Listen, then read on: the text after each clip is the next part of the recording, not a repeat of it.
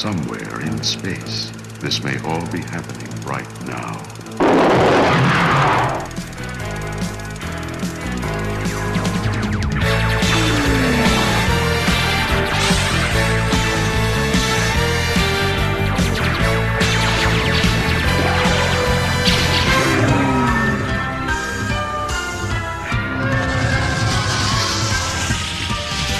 Welcome to Star Wars at the Movies. Star Wars. Star Wars. Star Wars. At the Movies. An international oral history of cinematic experiences from a galaxy far, far away.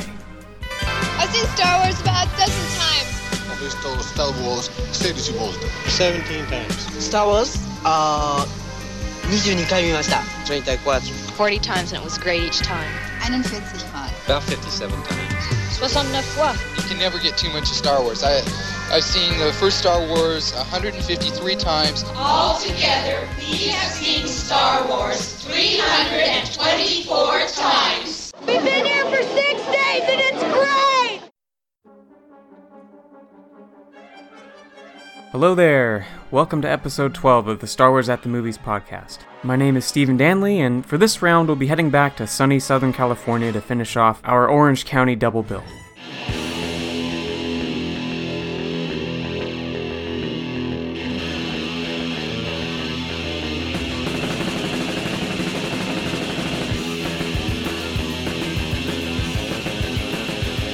Now, at the end of the last episode, I described this show's guest as a major lifeline for this podcast, and I meant it.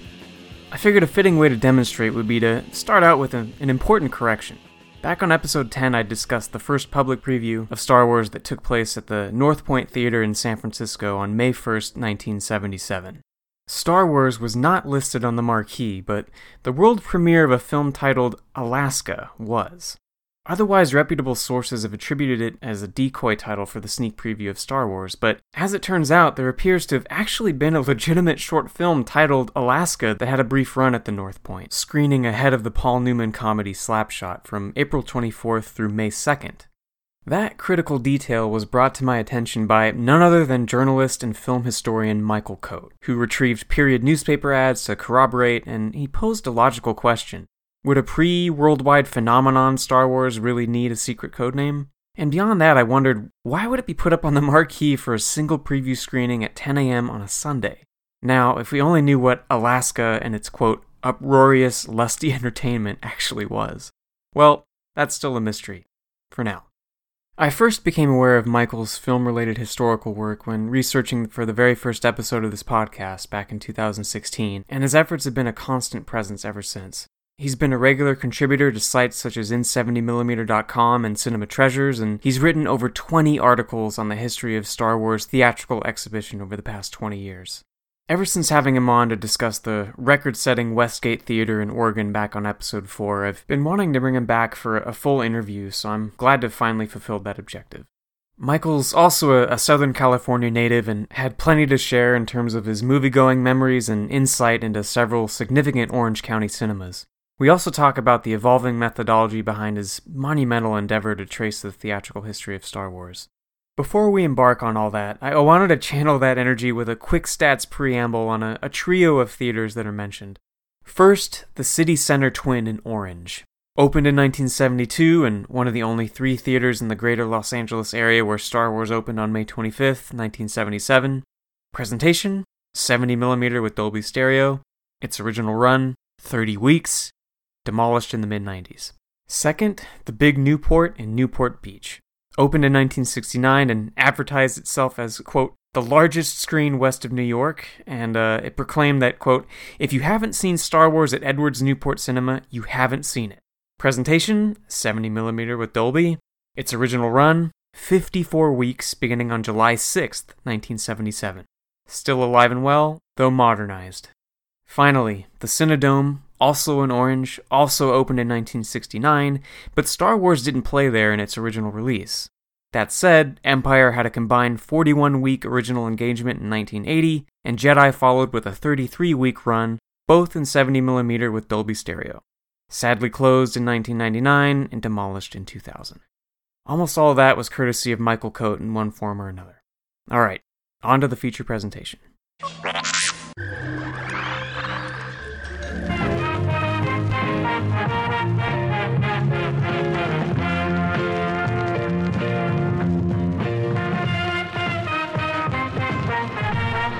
And now for our feature presentation.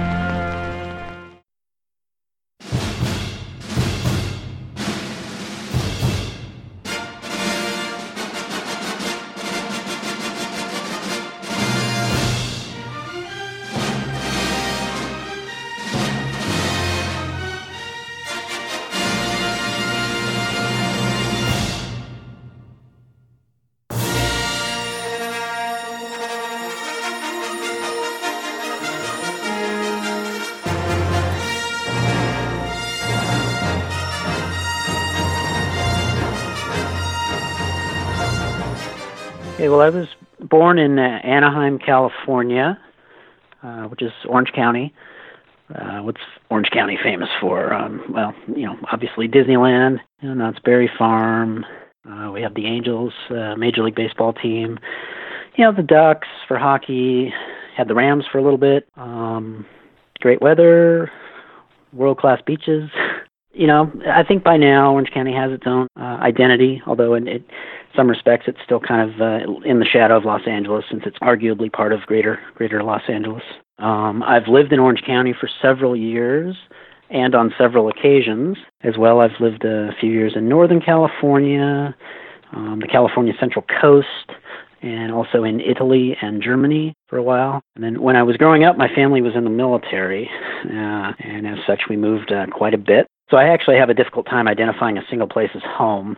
So I kind of prefer simply Southern California. But if the measurement is birthplace, then yeah, I'm from Orange County. At a young age, I was able to, travel throughout the world, which is, at the time it was, I don't know if it really meant anything because I didn't have a say in the matter. But, I feel pretty lucky looking back because a lot of people don't ever travel. I mean, some people live in the same town their whole lives. And, if they're happy, that's fine. But it seems a little odd to me. I don't think there's any downside to traveling, even if it's just in your own country. But certainly it's good to see the world. As far as interests prior to Star Wars, some of my earliest memories of things that really interested me and got a lot of enjoyment out of. I loved Evel Knievel. He was popular there in early and mid-'70s. And then I loved the TV series Emergency. That was probably my favorite show as a kid, along with any number of Saturday morning cartoons and things. But as far as like a real, what I would call a real show, it certainly wasn't real, but you know what I mean. So yeah, prior to Star Wars, it was all about Emergency. And then not long before Star Wars, I started getting into baseball, both playing as a Little League as a kid and watching the professional games. And 1977 was probably a pretty big year, not just because of Star Wars, but I also attended my first Major League Baseball game that year. Those two things were kind of competing with one another for my interests. Was this at Angel Stadium or somewhere else? It was both of those things. The first game I attended was here in Anaheim, the Angels and the Milwaukee Brewers. And then later that year, I lived in Northern California at the time, saw the Giants in San Francisco play the Cincinnati Reds, I actually kind of had two favorites at the time. It was obviously being from Orange County, I started liking the Angels, but they were pretty anemic at the time. They weren't very good, and they had Nolan Ryan, Hall of Famer, but you only saw him every few days. So 1976 was the first World Series that I watched on TV, and that was the Cincinnati Reds and the New York Yankees. So I somehow got hypnotized by the mystique of the Big Red Machine, so that consumed a lot of my interest then. Loved the Reds for a few years there until the Big Red Machine, started to get dismantled and players were traded or retired. And then at that time, once I moved back to Southern California, I kind of became a full-time Angels fan again. Why I'm not a Dodgers fan, I can't answer that. It could be that I'm from Orange County, but I'm not sure at a young age I would have chosen that. I don't recall any relative or friend pressuring me to pick a team, because certainly the Dodgers were a much better team then, full of stars and storied history and all that. So I'm not sure. I suppose being from Southern California, I could have picked either team, but there you go. Yeah, so did you go to the movies often when you were younger, and were there any particularly memorable films that you saw that made an early impression on you? I don't think I went to the movies that often, certainly not as often as I would start to do after Star Wars. I saw mostly Disney movies. I think one of the earliest memories was Robin Hood, the animated Robin Hood. Robin Hood and Little John walking through the forest, laughing back and forth at what the other has to say. Reminiscing this and that and having such a good time. Oodle-lolly, golly, what a day. And then probably whichever classic Disney films were re-released during the early and mid-'70s. Probably saw most of those, maybe all of them. And then I can remember seeing must have been a re-release of Swiss Family Robinson. The only non-Disney movie I think I saw prior to Star Wars would have been The Bad News Bears, which I'm sure I wanted to see because it was about baseball. Or the kids at school were probably talking about it. I remember my grandmother took me to see it. I think she regretted that because, if you've seen it, there's a lot of kids, potty mouth kids, which I loved as a kid. It was funny hearing kids say things that you could not possibly get away with in your own home. But there's that. And then, like I said, mostly Disney stuff, Freaky Friday, No Deposit, No Return, those kinds of movies. And then that all changed with Star Wars. Yeah, I'm sure. So when did you first become aware of Star Wars, and what about it caught your interest? I want to say I saw a commercial for it on TV, but I can't say. That might be a false memory, because I don't think there was a lot of TV promotion for movies back then. So the kids at school were talking about it, for sure, and then it just started from there. So where did you first see it, and who did you see it with? I saw it, my recollection is I saw it on the final day of school of what would have been third grade for me, so probably sometime in June of 1977. And I recall being invited to spend the night at the friend's house on that last day, and then during that visit, we went to see this movie. But it was not, it was them who chose to see it. I was just seeing it because I was there. I don't recall being the one to push to go see it. Okay, and do you remember which theater this was? Well, we lived in Orange County, and it could only have been the City Center, because that was the only place it was playing at the time. I would not have known that at the time, that we were living in Orange. That theater was also in Orange. We lived in Orange, and I went to school in Tustin. Ah, all right. So do you have any memories of what the City Center was like back then? I believe that's the only time I ever went there. And having not being a real movie buff at the time, the idea of going to different theaters and comparing theaters and caring about when and where and how you saw these things, that was not a thing yet. So I can't really say what it was like. I do know as a kid we went to the drive-in a lot. So really the obvious difference was that it was a normal hardtop theater. And back then most theaters were still fairly large. So the idea that it was a large theater also doesn't really mean much to me. The City Center is certainly significant because it was part of the original batch of theaters that played Star Wars when it was in its limited opening. So it's sort of famous just for that alone. It was one of the original 43 from the original opening weekend. So yes, it's famous for that reason, but it's kind of gotten forgotten because the sequels ended up playing at the Cinedome, which back then the City Center and the Cinedome were in the same booking zone, so movies played at one or the other. And the Cinedome was much more, I think, a more popular and famous venue. So yeah, the sequels played at the Cinedome. However, because of that, it has created a lot of false memories of people. I mean, I've had arguments with people, usually strangers online, and you know how that ends up going. But people swearing they saw the original movie, at the Cinedome, and you have to. How do you? It's a tricky thing trying to argue with a stranger because you don't want to come on too strong because they're just going to back off if they're going to put up their defenses if some stranger's trying to tell them something about their life, because people think, well, who are you? You couldn't possibly know what I did on such and such a day. Yeah, we'll definitely get into that in a bit. But in terms of the movie itself, when you first saw it, what were your initial impressions? Well, I loved it. It was enjoyable. I had seen nothing like that. But oddly, I don't think that I became a big fan immediately. I think becoming a fan had to do with Star Wars becoming a phenomenon and just being in the public's eye for so long. It just never let up. So the idea of the movie being more than a movie, I think contributed to me becoming a fan. The opportunity to see it more than once, which I had never done prior to that. And eventually there were toys and there were soundtrack albums and T-shirts, tie-in merchandise. That was all new to me. So I think that made it more than a movie. It was a constant topic of discussion at school from that point going forward, so you just couldn't escape it. I mean, not every kid was interested in Star Wars. There were a lot of kids that hadn't seen it or hated it. It just wasn't their thing. A lot of kids are into sports or whatever interests. Speaking of the merchandise and things like that, did you have a desire to take the movie home with you now that the opportunities were there? Well, not initially, but gradually, I got into the toys. Remember, the thing with the toys is the figures weren't available right away.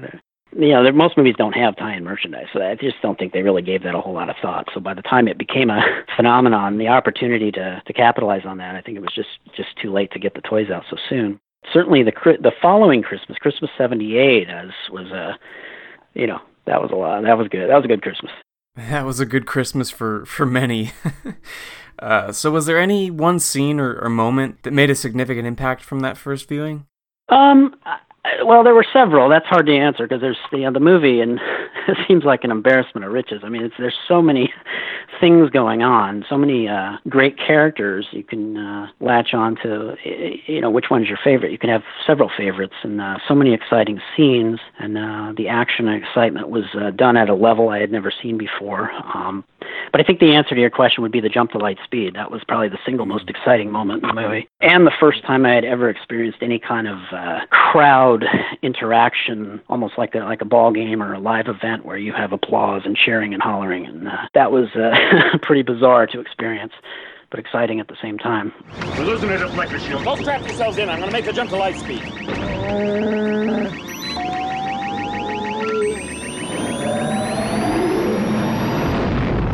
I can't say if movies prior were like that, but certainly for my generation, that was the starting point for that type of viewing experience. And it didn't let up from that moment. There are several moments in the movie, certainly in the second half, where that generates a lot of excitement. Yes. So how many times did you end up seeing the original movie when it was in its long theatrical run? I think only twice. Like I said before, the idea of seeing a movie multiple times just was not a thing, and I think I was probably afraid to ask to see something twice. I don't know. I wasn't one of these kids that saw it, a dozen times or 20 times or 100 times, as people have claimed. There were a lot of kids at school who would often brag about how many times they've seen it, and a lot of times I would just roll my eyes, like, "Oh, come on, that can't be true." But actually, I do think it was probably true. In principle, I think people derive so much enjoyment out of watching it, you just never got tired of it. But it became a kind of a game to see who could outwatch it from their friends. So I do think there was probably some exaggeration in there. The second time, I don't know if you want to count that as the original run. It would have been the following summer. As we've learned, it in the bigger cities, it never ended. So technically, it's still first run. Yeah, I'd say let's count it. Now, the funny thing is, I've had this conversation before with my parents, and my mother believes that the second viewing was my first viewing. But she didn't see the movie with me. She's never seen the movie with me. So I don't know. I think it's tied to this idea of being afraid to ask to see it a second time. Because the second viewing was not in the same theater.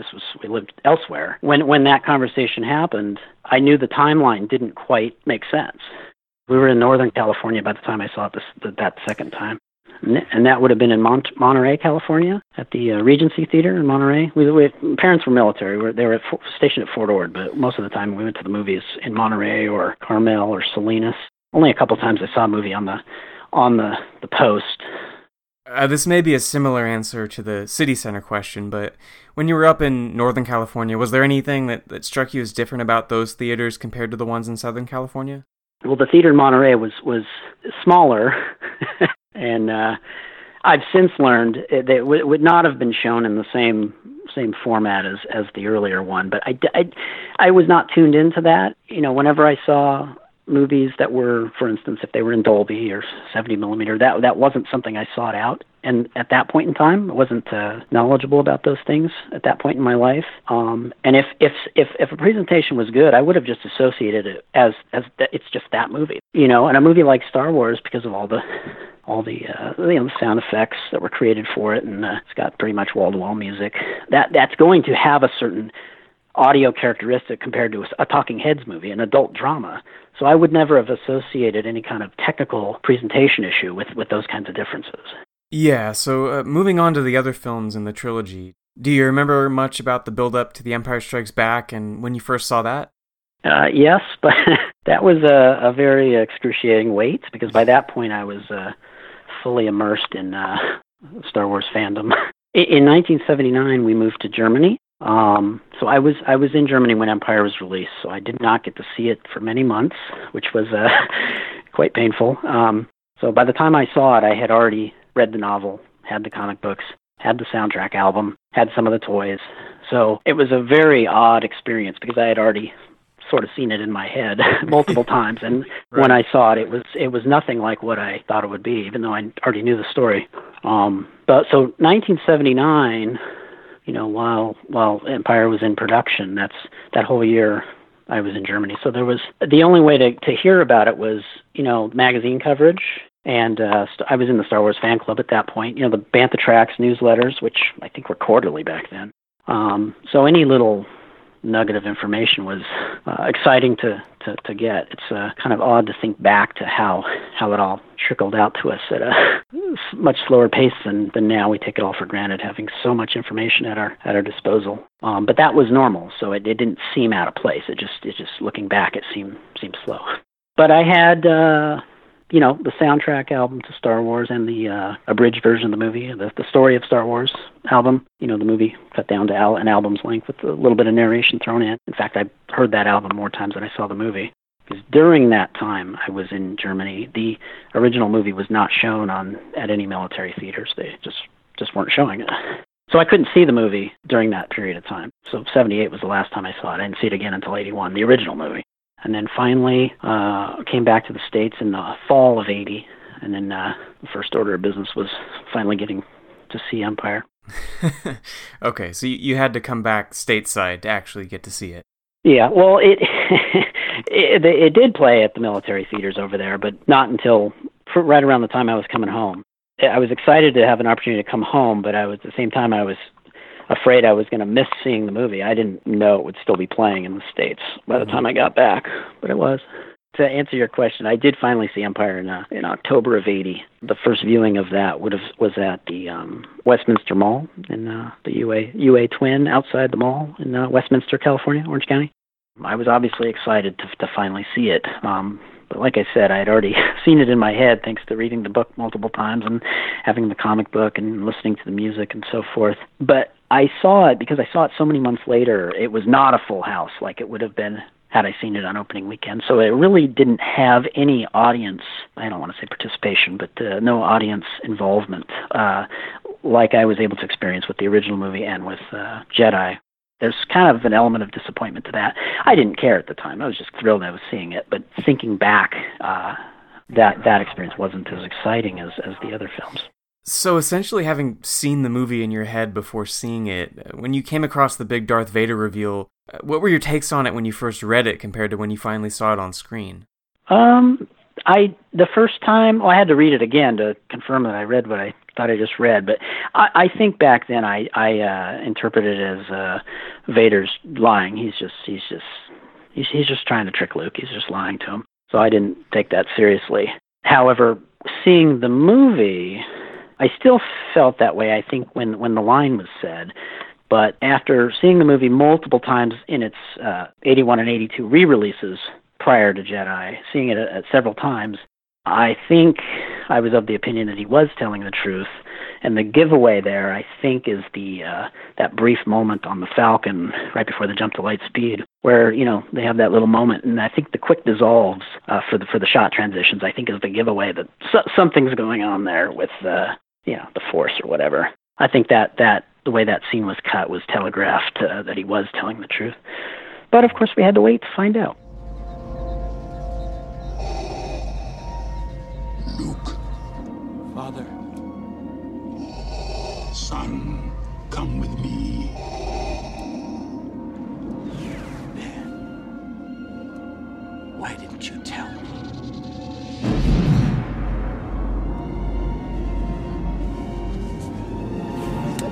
Chewie!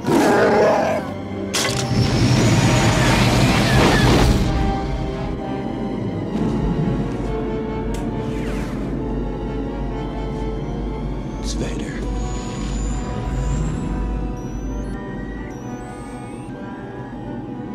Luke, it is your destiny.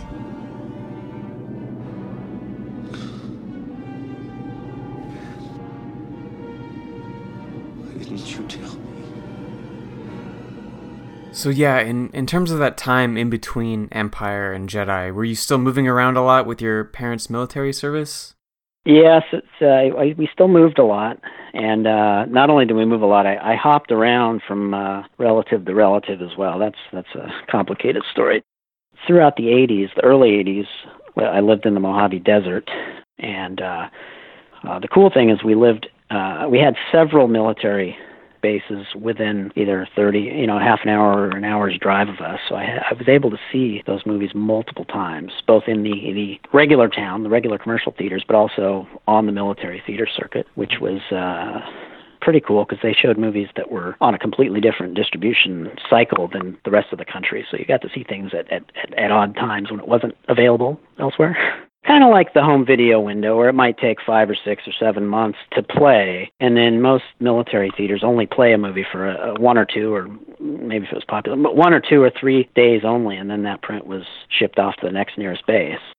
So you couldn't, if you wanted to see something, you had to get on it the day it was there. You only had a day or two to see it. But the schedules were printed, a week or two in advance.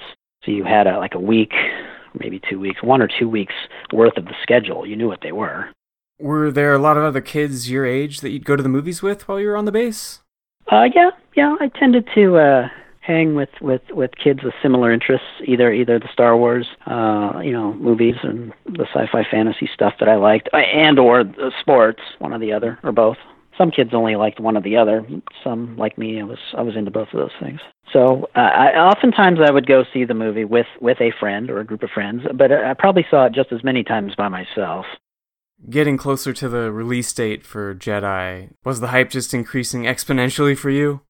Yeah, I think the wait for Jedi was even harder than the wait for Empire, because my interest had not waned. I mean, I was starting to get interested in other things, but yeah, it was a pretty excruciating wait. And the thing is, we lived in a town where there was only one theater. It was a 2-screen theater, and then plus the nearby military bases. But my town did not open the movie on the 25th of May. And which town was this? That would be Barstow, middle of the Mojave Desert, halfway between LA and Las Vegas. So we had to drive. The next nearest town where it was playing would have been Victorville. They had a 7-screen theater, which seemed unheard of at the time. Okay, and do you remember which theater that was? Yeah, it was just called the Movies 7. That's where we would have to go if you wanted to see movies on opening weekend. Okay, so that's where you saw Jedi when it opened. For the first time, that's where I saw it. How did you feel about the movie, having seen it at last, and knowing that it could theoretically be it for Star Wars on the big screen? There's multiple answers to that. I think at that time I did like it a lot. I think initially I probably loved it. I wasn't one of these people that hated it because of the Ewoks or anything. I didn't care. I think the Ewoks are the least of the movie's problems. Most of the action sequences were exciting for a 14-year-old at the time, and from an action standpoint, I thought it was great. From a dramatic standpoint, I thought it was pretty weak. Overall, I liked it. I saw it multiple times. I saw it more times than the other ones, first run. But gradually over time, once you could sort of distance yourself from the pandemonium of seeing it when it was brand new, and certainly once they were all available on video and you could just kind of watch them on your own schedule and have your own double and triple features and you can kind of step back. At that point, it became very obvious that it's not anywhere near as good as the first two. But overall, I'm not one of these people that has a very strong opinion of hating it. I think it's very good. I think it's still pretty good. It just has the unfortunate distinction of following two very, very excellent movies. Yeah, and from what I gather, Jedi opened at the Cinedome, which is a pretty important place in terms of movie-going history in Orange County. Is that right? I think so. I think people who are old enough to remember the Cinedome and went there to see movies, I think most people had a favorable impression of the place. I mean, they always seemed to play the top films, and always the company that owned it, Sayufi, always seemed to stay. They kept pace with the technology, so they were always able to play movies in whatever the top formats were at the time. So back in the 70s and 80s, I mean, that would be, most of the big event movies were at least in Dolby, but often in 70 millimeter as well. So that's, except for some 70 millimeter releases, were they only made a print or two. But in most cases, if they made at least a dozen or more, usually the Cinedome would get one.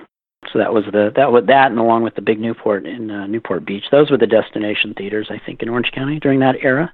By the time I was driving and able to be the one making the choice as to where I saw movies, I would make extra effort to try to go see these things at the Cinedome whenever possible. But now it was in the 80s it was mostly a sixplex. Eventually it expanded to an 8. I mean, it started as a 2 to 4 to 6 to 8, and then I think it ended up as 11. So they were constantly expanding it every few years, but thankfully they kept building around it instead of dividing up the auditorium. So the two largest, most desirable auditoriums were kept intact. I mean, you always hoped that when you went, that's where the movie you wanted to see was playing. Sometimes it wasn't, just because there were too many big movies out at the same time. So I would always try to figure out in advance if it was on one of those screens. If it wasn't, then maybe I would make alternate plans. And so you saw Return of the Jedi there? Yeah, I had some relatives who lived not far from there, and I would often go to visit for a few days, or during holiday time, Christmas break or Thanksgiving break, and we would almost always go to the movies. So on one of those visits, a couple of those visits, I saw Empire there, and then also one of the times Jedi. And by the time Jedi was out, I was aware of what Dolby was and 70 millimeter, and this idea that not all movie theaters are created equal, and not all presentations are created equal. So that was very exciting to see, because I'd already seen it. So you can't help but notice and appreciate the differences in the quality if you see it in that manner. And the Cinedome was a pretty large, well, the two bigger houses. I don't remember the seat count, maybe not quite 1,000, but somewhere 800 or 900. And so that was pretty massive compared to what we had in Barstow or Victorville or any of the military theaters. When Jedi was re-released in 1985, I saw it at a place called Town Center, which was an Edwards theater. Edwards was this won't mean anything to people not from Southern California, because they won't know what who these chains were in these theaters. But I don't know if it was true, but at least even into the early 80s, I think there were sections of Orange County that couldn't have, or that did not have cable television because Edwards fought it. This was back when the film industry and the TV industries were pretty much at odds with one another. The home video industry was still pretty much in its infancy, so I don't think they realized that they kind of help one another. I mean, video really kind of saved the film side of things, created additional revenue streams, eventually exposed the need to preserve and restore things and keep a company's assets in order so they can continue to make money over time. But the industries were at odds with one another back then, and Edwards was pretty much the dominant chain in Orange County. I mean, there were other chains. Sayufi had the Cinedome, and there were some UA theaters and Man theaters, but Edwards was the big one. And I just remember one of my relatives lived in Costa Mesa in the 80s, and they didn't have cable TV, and that's the story they told me. I was a little kid, so dumb enough to believe it. I don't know if it's true or not, but it speaks to the contentiousness between the film side and the TV side of the business.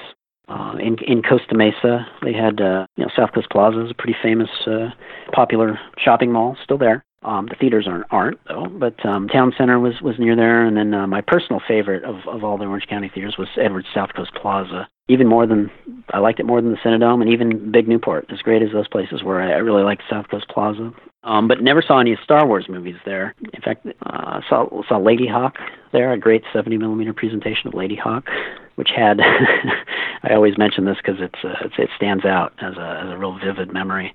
And for a long time, I questioned whether it actually happened. There was one of the trailers during that was for the Goonies, and it was a teaser, not a full release trailer. We didn't have any footage from the movie. It was just the title card for one after another, various Spielberg and Richard Donner movies, and then a letter would drop out, and collectively it spelled the Goonies.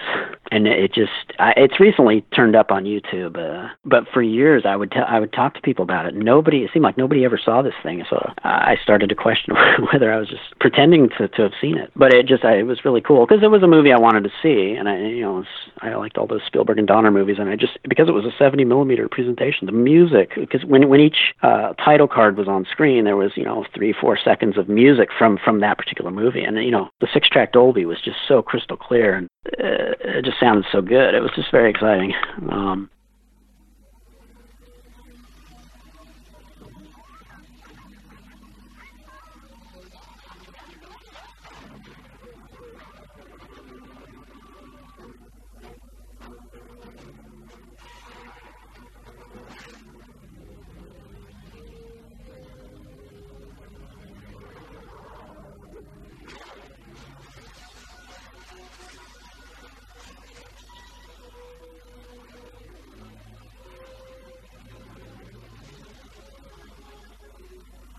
three men who put excitement into movies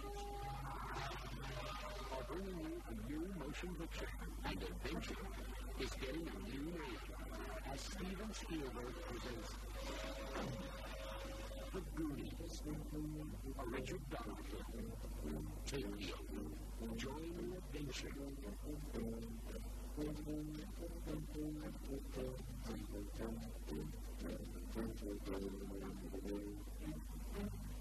Yeah, it was a trip back. I went to as often as I could to see 70mm presentations, just because they were they were just so much better. I mean, even if the movies weren't any good, which you didn't know that in advance, but it just made even mediocre movies enjoyable, at least during the time you were watching it. Because back then, this is pre-digital sound, the period of time where most theaters had decent sound, and so they just stood out. And you have these trailers that sound just as good as the feature that's about to follow. And the crazy part of it is most of those trailers were advertising movies that were not going to get released in 70mm.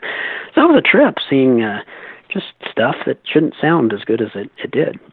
Yeah, it's quite an advertising tactic. For the big Newport, did you see any of the Star Wars films there, or was that another place you just happened to frequent for bigger presentations?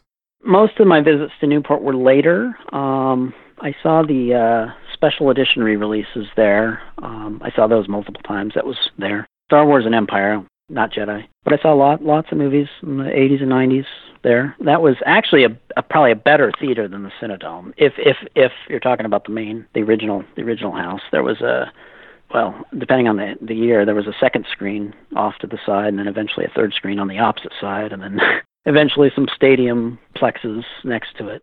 The original auditorium was massive.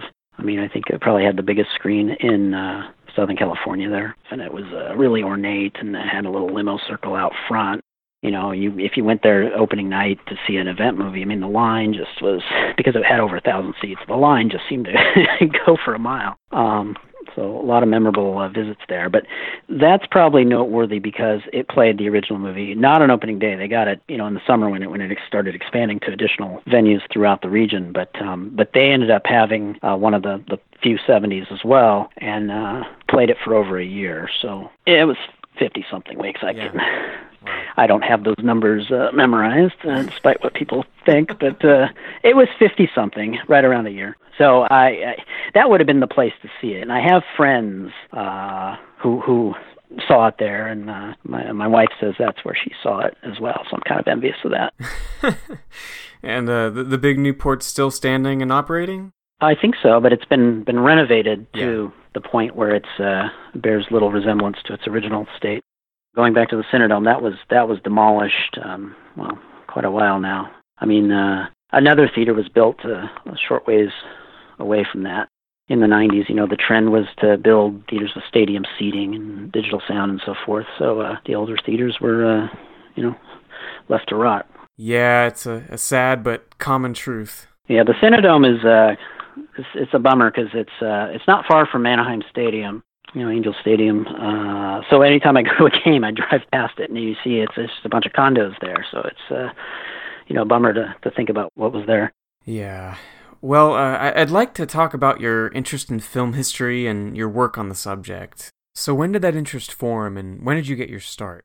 I think the clues were there from early on, but I didn't pick up on them until lately as far as my interests and how they pertain to some of the work that I do.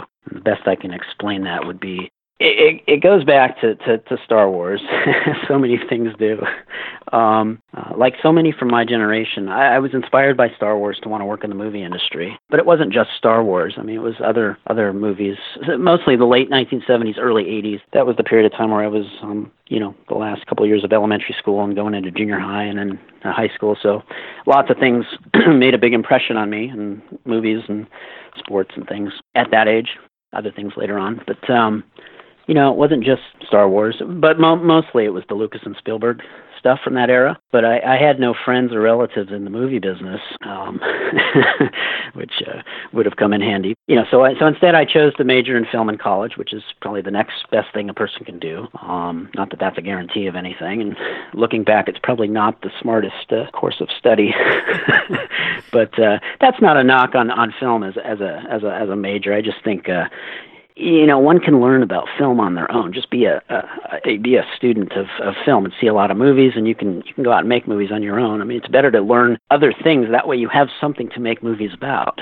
But I hadn't actually intended to go to college. I mean, when I was in high school, I think the plan was really I was just going to go in the military like so many others in my family. And that was such a big part of growing up that I didn't give that a lot of thought, but I knew deep down I didn't really want to. I think being in that environment, I kind of, in a way, this kind of rubs people the wrong way, but it's not like I'm a draft dodger. We don't live in a society where you're required to serve. So, at this point in time, I felt like I kind of already was in the service, so to speak, because I was in that environment. So I really wanted to go to college. They pushed, you can go to college on the GI Bill later.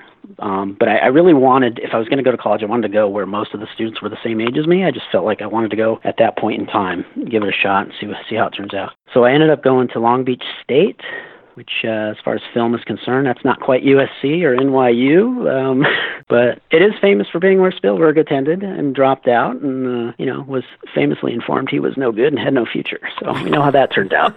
While I was in college, I made a handful of Super 8 and 16 millimeter films and some video-based stuff. Following graduation, I worked on some low-budget productions, mostly junk nobody's heard of, but it was a good experience. But if you want to do that as a career, you have to be in a union pretty much if you want to work on the big productions. So that takes a while to get into. I flirted with being a cinematographer and did some camera assisting while working toward gaining the eligibility to join the union. But that was a real frustrating period, because the work is sporadic and freelance in nature. And it was at this time I was offered a position with a magazine.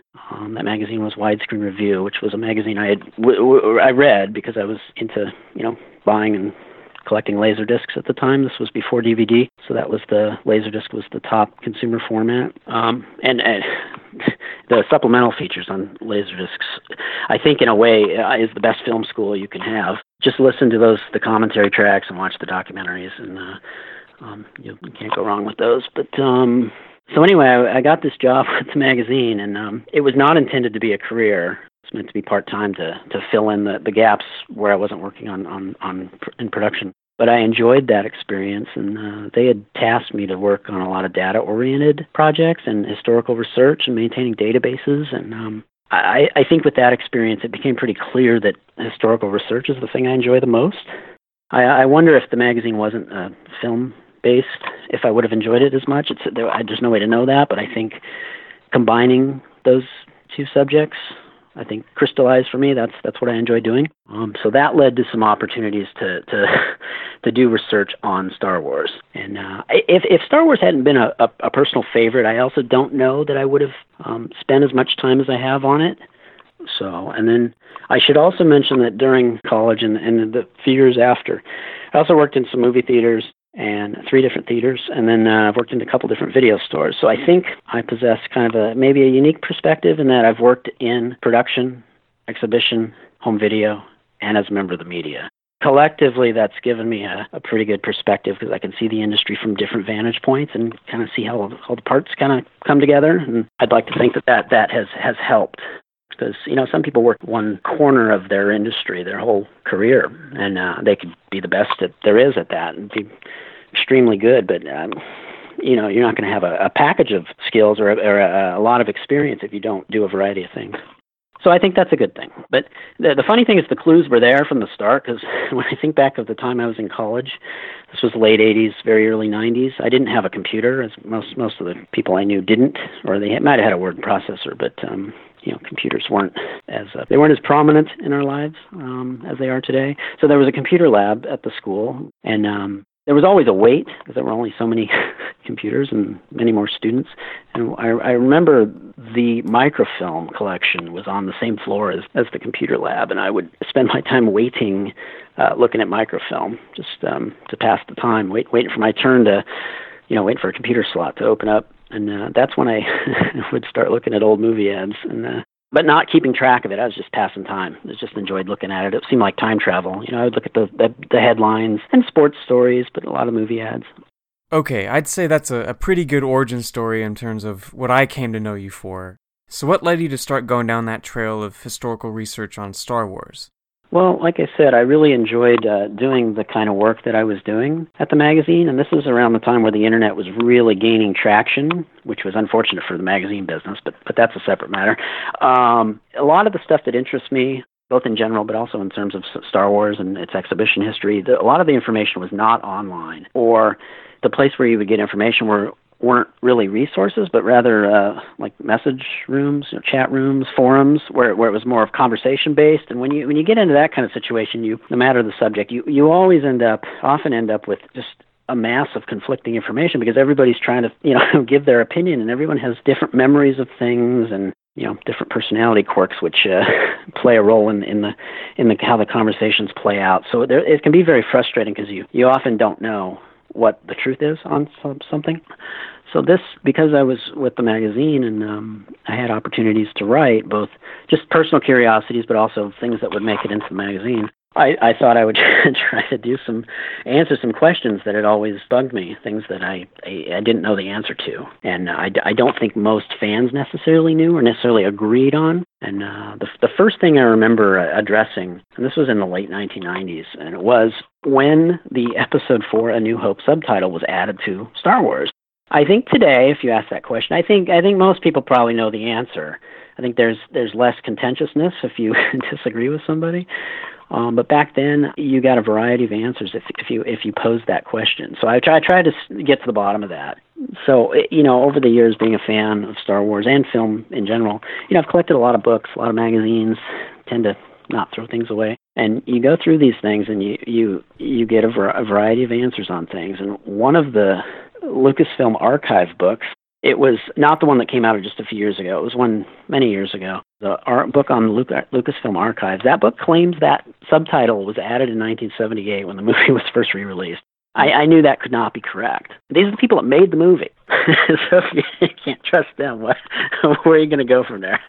So, the first reference, I think, was in the Art of Star Wars book, which was published in 1979 while Empire was in production. That book included a published version of the screenplay for the first movie, and they, even though it wouldn't appear on production copies while they were making the movie, but in book form they added a cover page which had that Episode 4 title, and that book was published in late 1979, by which time Empire was in post-production. I think by then they had sorted out the numbering scheme of how they were going to go forward with the numbering. That's where it first appeared. And that 1979 is when I lived in Germany, so I didn't see the movie during that re-release. But for many years, I just assumed that was when they added it, because that's the year the book was out. And a lot of people will still insist that it was changed in that thing. But if you dig deeper, you'll see that when Empire was out, the press coverage when the movie was about to come out, they had like press junkets and things for the screenings for the critics. And I think that's when Kurtz and Kirshner and Lucas, they all kind of explained the grand plan. And so a lot of the film reviews of Empire explain that, Empire was going to be numbered number 5, and that eventually the next time Star Wars, the original movie, was re-released, that's when they'll revise it. And that's why I think we've all sort of settled upon 1981 as the answer to the question. And that little bit appeared it was for a piece I was doing on the history of large format film, like 70 millimeter stuff. This was late 90s, and it was more like a little sidebar notation related to Star Wars. The article wasn't really about that detail, but there was a place in the article where I could justify putting it. And then from there, what I wanted to do was figure out where, the myth, the legend of the movie was that it didn't open in very many places. So if you lived in a remote part of the country, or even some big cities, the issue is how long did it take before you had an opportunity to see the movie? So I wanted to kind of explore that. The conversation always went something like, Star Wars wasn't popular at first. It only played in a few theaters because nobody wanted to play it. And so there was this desire to try to really start from scratch and really see if that was true or not. and then determine where did it play. Because you, especially this, as the internet, and this was kind of before Facebook and social media, but certainly the internet forums were alive and well then.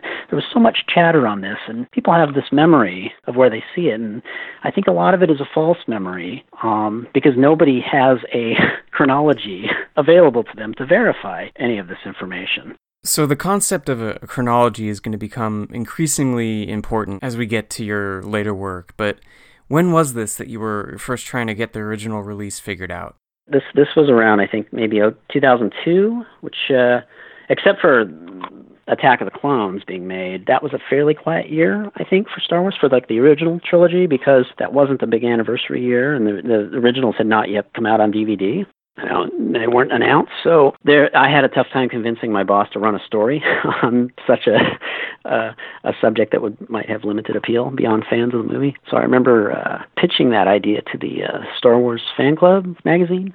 Is that the Insider? And I remember they expressed some interest. They thought it was an interesting idea, but as we explored it more, they got tripped up when started talking about the dreaded L word, the lists of data. I don't know why people are so afraid of this stuff. And then when you see a list, it's almost punishment to create lists of data, because I think it's an effective way to convey information, and it's easy to read, easy to reference. But I think people have this weird sense that no work went into it, like it just sort of it just exists like this, or that it existed somewhere else and it was just copied and pasted into some new article. So it's very kind of frustrating that people don't stop and realize this stuff does not create itself. So it ended up not running there.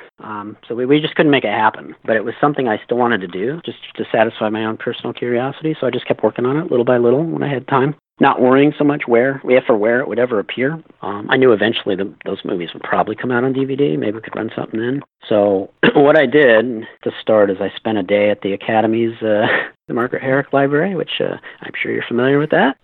Yeah, I know, Disneyland is known as, the happiest place on earth. I think that's a lie. I think the happiest place on earth for me is the Herrick Library. If you're into film history, you got to go there on a regular basis. I always think of that great Twilight Zone episode of Burgess Meredith where he loves to read and he survives the earthquake or whatever happened. And, he's got all this time to read his books with no interruptions. I always think, wouldn't it be great to just get locked in this place and, they hide in the bathroom and be there all night long and then have this crazy, terrible thought that, oh my God, the electricity is turned off. I can't see anything. But, Books! All the books I'll need. All the books I'll ever want. Shelley, Shakespeare, Shaw, all the books I want. All the books. Yeah, it's a great place. So I went there, pulled the clipping files. This is kind of how I think a good approach to any kind of work is forget what's in front of you. Go back to the beginning. Go back to the time of the event and see how it was covered and start from there. Because if you start too soon, you may be already heading down the wrong path. So I wanted to see how Variety and Hollywood Reporter covered this when it was brand new. And I got some good information, but I think in the end I had more questions than answers. So I thought, why don't I just call Fox? And so I called Fox. And maybe the guy was having a bad day, but I remember him screaming at me, telling me to not to waste his time trying to solve yesterday's problems.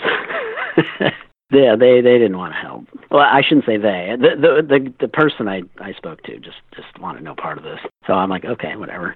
And called back a little later, a few weeks later or something, hoping I would get somebody different. And the next time I called them, they were a little more sympathetic. I got a better person on the line, but they insisted that they didn't have that information, that Lucasfilm would have it. So to call them, and they actually put me in touch with a person. So I called them, getting all excited. Oh, wow, I'm making progress here. But they ended up saying the same thing. We don't have that information. Fox would. Call them. I hate to say it, but it looks like the system you're searching for doesn't exist. Impossible. Perhaps the archives are incomplete. If an item does not appear in our records, it does not exist. So it was a bunch of back and forth, and I gave up because they either didn't have it. Maybe this stuff is filed away. It's probably not even on site anymore. And back then, they probably weren't using computerized record keeping, at least not the type today. So it's not like it's just going to be in a database. I think once keeping the records of where these things played, I think is really, from the studio's perspective, the purpose of that is so they can know from whom to collect the rent on the print. Once they've got the money, there's no need for the documents. So it probably, I don't know if they were destroyed, but they're probably filed away somewhere. Anyway, a lot of effort would be required to do that. So I just decided, why don't I just research this myself and look up the newspaper ads and just go city by city and see if it can be put together like a puzzle. Now keep in mind, this is early 2000s. Most newspapers had not been digitized, so this is a matter of looking them up on microfilm. But most libraries don't just have a whole country's worth of papers. I mean, the Library of Congress is pretty well stocked, but I didn't live in Washington D.C. So it was a combination of some travel and some calls and asking people to look things up on my behalf. It was just a matter of getting access to the materials. Also, during this period, the early 2000s, I used to travel every summer to go to baseball games, my other interest. I wanted to visit all the ballparks, and this was all done by car. So I tried to weave in some library visits. It was kind of hard to do. It was a very tight schedule. But I did some research on those trips where possible. So it took, it took several months to piece it together, but eventually I was able to determine how many there were on opening day and also solve the mystery of why some sources have multiple days as the opening day. As a fan, I had a lot of books on the film, a lot of magazine articles, and I noticed a lot of discrepancies between the facts as far as, how many theaters did it open in? If you go through all these old books and articles, you see all kinds of numbers. 32 is the most common number, which is technically correct for the opening day, but it doesn't address the fact that theaters were given the option to pick the day they wanted to open it, whether it was a Wednesday or a Friday, or in case of one theater, a Thursday. So the real number ended up being 43, spread out over Wednesday, Thursday, Friday. So that explains that. I discovered that explains that discrepancy. So yeah. So with that question answered, how did your research expand and evolve from there? That research kind of formed the basis for what has continued to be research.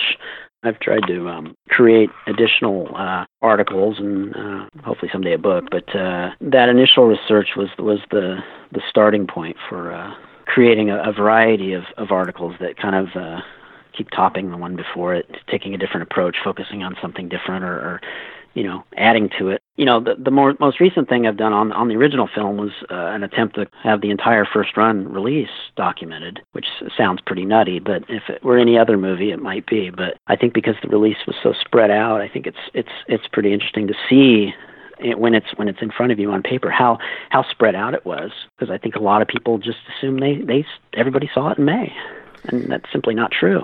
Right, and so we're now approaching your most recent article on the original Star Wars that you published on the Digital Bits, but before we dive into that, how did you get involved with the site?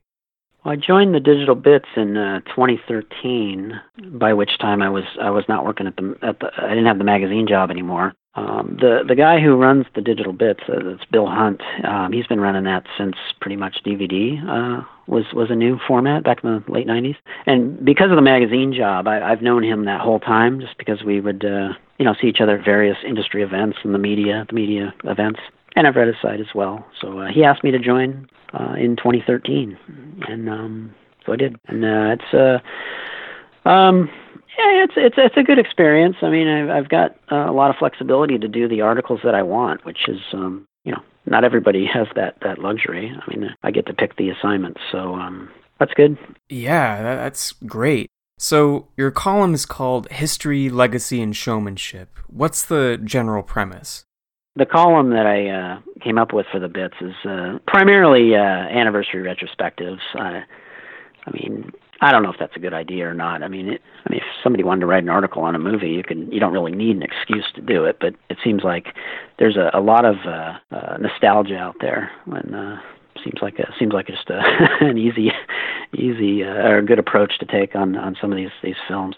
Sometimes I will put articles together about films that are personal favorites. Other times it's something that is not a favorite, but I know it has a lot of fans or has some sort of significance historically or technologically. So I try to be a little broad in the films that get covered. I'm not sure I've succeeded in that area, but because I can only do so many of these, because unfortunately they take a long time to put together. So I can't crank them out, weekly as I would love to, but if I do a dozen of these a year, that's a good year, because they do take a while to put together. I realize that exhibition and distribution is probably the least covered aspect of the movie business. And when it is, it's usually not all that detailed, or as I've discovered, it's not always that accurate. So yeah. I feel like, if I can do my part and try to make things a little better than they are. Yeah, they're just fantastic, and the ones you've done on the Star Wars trilogy are a huge resource for me and the podcast. So as a case study, I wanted to focus on your epic retrospective for the original movie that you titled A Force to be Reckoned With, that was initially published in December of 2015, around the time that The Force Awakens was released, and then updated in 2017 for the 40th anniversary. What was the goal? So eventually it got to the point where I wanted to create a chronology, because it had to be a chronology, because the release was so spread out over, every week it would open somewhere else. So you couldn't just have an alphabetical list of where it played without also identifying the dates. So to me it makes sense to just list them chronologically. Yeah, and when you see this thing in its current state, it's just unbelievable. You've got a chronological listing of first-run engagements in the US and Canada with literally hundreds of theaters and dates. What were your best sources, and what was the most challenging aspect of putting it together? There's a couple. The biggest challenge is getting access to the source material, because most newspapers, which back then the newspapers were the primary form of advertising. So I think, except for some very tiny towns that might not have had a paper or didn't have a daily paper, that you get into some issues there. But mostly the answers are there. It's preserved on these papers as long as they've all been microfilmed or. Today they're starting to get digitized. So the issue is getting access to all these things. There are lots of subscription services out now for digitized collections, but it's still only a fraction of all the. I mean, the United States is a huge country. There's thousands of towns that all had newspapers. So we've got a ways to go. And I think one of the challenges was dealing with the very small towns, because those were the ones that played the movie later. And so you can't just call up, even if you don't have access, you can't just contact a library and say, hey, can you check such and such a date? I mean, you can't ask a broad question like, hey, when did Star Wars play in such and such a town? That's too broad a question. You would have to hire a researcher or do it yourself. Whereas if you're in a library with the collection, you have access to the entire run. It takes a while, but you can just systematically go through it, and eventually you'll find it. So the small towns are a challenge, and the bigger towns where the papers are more accessible are a little easier to do. Another challenge was convincing myself that doing that article was a good idea, because I had already written, at least several just on that original movie, and I keep thinking, well, am I beating a dead horse at this point? What else can you do? But as long as I do something different, I can kind of justify doing another version of it, or if it's a big anniversary year, you can kind of justify making an issue out of it. But there's so much data packed into the one in particular that you're asking about. It almost needs to be a book or a website unto itself. I think that as an article, it's almost too big. I think you're asking too much of a reader to, and it isn't just that list. There was a whole interview, historian Q&A thing in there as well, and box office data. And but at this point, so much information exists on Star Wars that I think a lot of people they just sort of roll their eyes when they see it. I don't think they think they're going to get anything new in there. So it's really difficult to convince people that it's worth reading. Another challenge is dealing with reader input. Sometimes it can be contentious. I mean, people insisting the information's incorrect, or they remember it one way and I have it listed as another. And I do what I can to initially. Sometimes these things get pretty out of control, but I try to be professional about it in the beginning and just say, oh, okay, well, I'll double check it. And 9 times out of 10, it checks out the way that I had it in there. And then how do you convince a stranger that they're misremembering something? That's hard for people to wrap their head around, because I'm of the opinion that long-term memory is always suspect.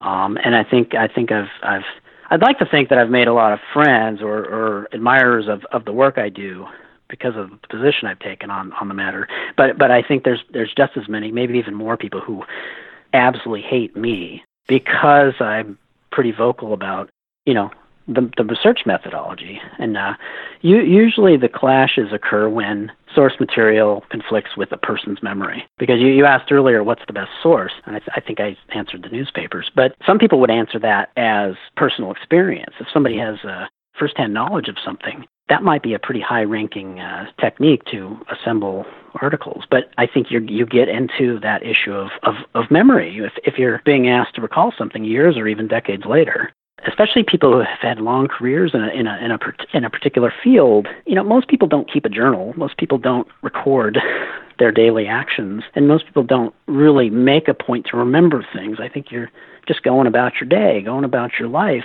And years later, all these sort of experiences and memories start to conflate with one another. Right, and it's an inherent risk for this podcast, for sure. So I'm glad to have you around. And I try to maintain a balance between first-hand anecdotes and documentary sources as best I can. Well, it's always interesting to hear people relate their stories. From a storytelling standpoint, it's always interesting to hear what people have to say. Whether or not it's accurate is kind of a secondary issue. As a listening experience, on a podcast, for instance, or reading books, whatever the medium is, I always like to hear what people have to say. But as far as doing historical research, I think you have to kind of be a little more rigid in trying to obtain the information. Just have to be careful.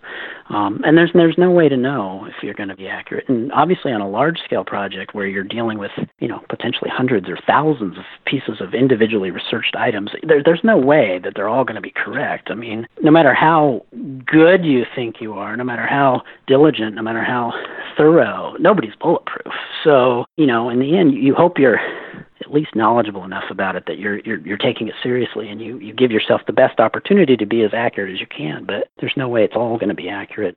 Yeah, well, it's a massive undertaking. And beyond the chronology and geography of the movie's release, you're also hoping to confirm some technical details in terms of the 70mm format and Dolby sound presentations, right? I was very much interested in trying to figure all that out as well, because it seemed like the general consensus on those original runs is that the theaters had to install Dolby in order to get the movie. But I think I discovered fairly quickly, once you start looking at the original source material that was available at the time the movie was out, they were not all in Dolby. I think Dolby was very new. The company was fairly new at the time and just getting into film. And there's no way that a movie like Star Wars and any of the people involved could have had the amount of clout to make that happen. I think it's easy to look back and when you see what happened due to the success, it's easy to think that it happened that way, but it didn't. Only some of the presentations were in Dolby. I think I determined only about 8 of the opening day prints were in 70mm. I mean, those prints were very, very expensive. So if you're talking about a movie that, Fox for the most part didn't really like, only some of the people involved really thought it had a chance, it seems absurd to believe that they were going to spend $10,000 on several of those prints. So initially they only made a few, but as the movie got popular, they made more. And so that's part of the false memories people have, is you end up conflating the overall release, whereas some cities months into the run switched to Dolby and or 70mm 6-track Dolby, and so people tend to remember that period of time, but not the beginning. Like in the making of the Rinsler series of books, they got Brad Bird to write the foreword on one of them. Peter Jackson did the first one. Ridley Scott did Empire. Yeah, Brad Bird did Jedi, and he talks about growing up in Portland, Oregon, and seeing Star Wars at the Westgate in 70mm on opening day. But the Westgate was one of the theaters that opened it in 35, and only switched months in. So it's an easy mistake to make, because you're sort of, all those memories are blended together, and you're only going to remember the collective effect. One of the things I was fortunate to be able to do was speak to one of the archivists at Dolby Labs, and we were able to pull the installation records of the theaters that were able to open Star Wars back in May of '77, and so we could see which ones had a Dolby processor and which type of processor, and then which ones didn't. And then I cross-checked that with the newspaper advertising for each of those cities to determine which ones were in Dolby and which ones were not. And it was fun. Because it was a movie I liked, I think it made the process of doing this work fun. If it had been something that didn't interest me, I probably would never even done it. If it had been an assignment, per se, I might not have been as interested. But I felt like it's It's kind of like puzzle making combined with a bit of archaeology, because remember back then none of this stuff was online, so all the resources are scattered. You have to find them. But it's very gratifying to see a picture emerge as you start to gather the information. You're able to kind of answer questions and connect the dots of things, and you see the story emerge. So there's some satisfaction in doing that. But then it just seemed like every couple of years I would try to build upon this and create a larger and larger work. And eventually it got to the point where I was like, well, wouldn't it be cool if you just had a list of every place it played? I know that sounds crazy, but if it would be crazy if it were any other movie. If it were an ordinary movie, it would be ridiculous. But Star Wars means so much to so many people, and I think that its history is sort of being lost or distorted. So I feel like, well, if I can just play a small role in trying to kind of create a solid history in one aspect of it, then I feel like I'm doing something good. You've done something more than good. So beyond your historical endeavors, how has Star Wars maintained an influence on your life? And what part of those original cinematic experiences played in that? That's hard to answer. I still consider myself a fan of the original trilogy. Because of my age, I consider myself a first-generation fan, which probably sounds snobby, but I'm not as big a fan of the current films. I will still see them. I've seen all the newest ones, but I generally only see them the one time. I don't have much desire to see them again and again and again like I have with the original movies. But part of that is because I can't see them multiple times now that I have a family. It's priorities have changed. But the other thing is they don't appeal to me in the same way they did when I was a kid. So I kind of feel like I've aged out. But because of that, I feel strongly about clinging to my memories of that original 1977 to 83 period, and I feel very lucky to have been, between the ages of 8 and 14 when those movies came out, because if I was a few years younger or a few years older, they might have just not been a thing. Absolutely. And did you remain pretty engaged once the movies had left theaters? It never fully disappeared. There was always something going on, whether it was an animated TV series or a new ride at Disneyland or a new video release. Back in the late 80s, early 90s, I and a lot of my friends started getting into Laserdiscs. Once you discovered that the movies were available letterboxed, that created a whole new wave of excitement, new way of seeing the movies after seeing them in compromised versions for so long. And then in 93, the big box set Laserdisc came out with fresh transfers and a lot of supplemental material. That kind of kept the thing in the minds of people. And then there were new novels. The Timothy Zahn novels were out then, and once Jurassic Park and Terminator 2 and these movies that had a lot of CGI, at that point you heard Lucas talking about, okay, now we can finally go make these movies. I think that's when it started ramping up again. The special editions was, that's a whole other topic, but that, as far as the cross-generational appeal, that was a pivotal moment because that enabled a generation to see them in the theater for the first time, and here we are. One of the things that I notice often when I'm out and about, or often when I am taking my kid to school, it's interesting to see young kids, like elementary school age, with, Star Wars backpacks and Star Wars T-shirts and running around with lightsabers. And, back when those movies were new, the original movies, I never would have thought that it would still be a thing 30, 40 years later. But it obviously is. It has cross-generational appeal, which I think is going to mean that it is much bigger than any of us. It's just going to kind of outlive all of us. I always thought of it as something from my generation, but it's clearly not anymore.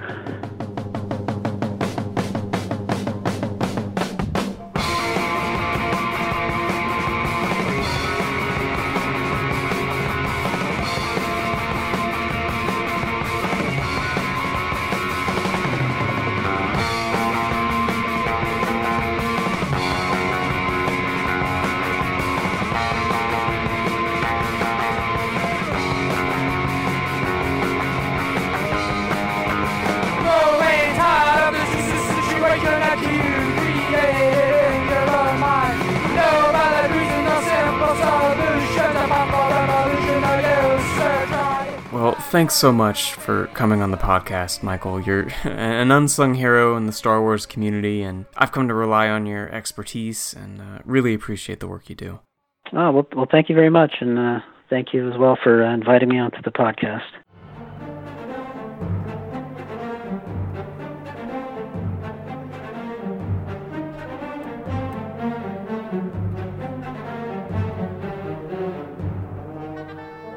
Thanks again to Michael for sharing his story and for all of the knowledge that he provides. I've included links to his Digital Bits column and A Force to be Reckoned With Star Wars retrospective in the show notes, along with a number of other resources and images on the main site, StarWarsAtTheMovies.com. Be sure to scour for your hometown theater in Michael's article, as there's a good chance it's in there. I looked up my longtime place of cinema worship, the Arlington in Santa Barbara, and was satisfied to find out about its 10-week run of Star Wars that started in July of '77. As for the podcast, that's essentially a wrap on what I've called Season 3. With the Skywalker Saga's theatrical legacy coming to an end for the third and maybe truly final time in a few short weeks with Episode 9, I'll hopefully release a mini-episode of sorts to memorialize and hopefully celebrate. However things play out, it's going to be a significant moment, so savor that anticipation and excitement as much as you can. With that in mind, keep an eye out for a Rise of Skywalker update to the theatrical photo galleries section on the website, and take lots of photos of your own. I'd love to feature them. In the meantime, you can follow the project on Instagram at Star Wars at the Movies, on Twitter at SW at the Movies, on the site's Facebook page and group, and as always, feel free to get in touch via email at starwarsatthemovies@gmail.com. Thanks so much for listening, and remember, especially come December 20th, relax. It's only a movie, and it's all for fun.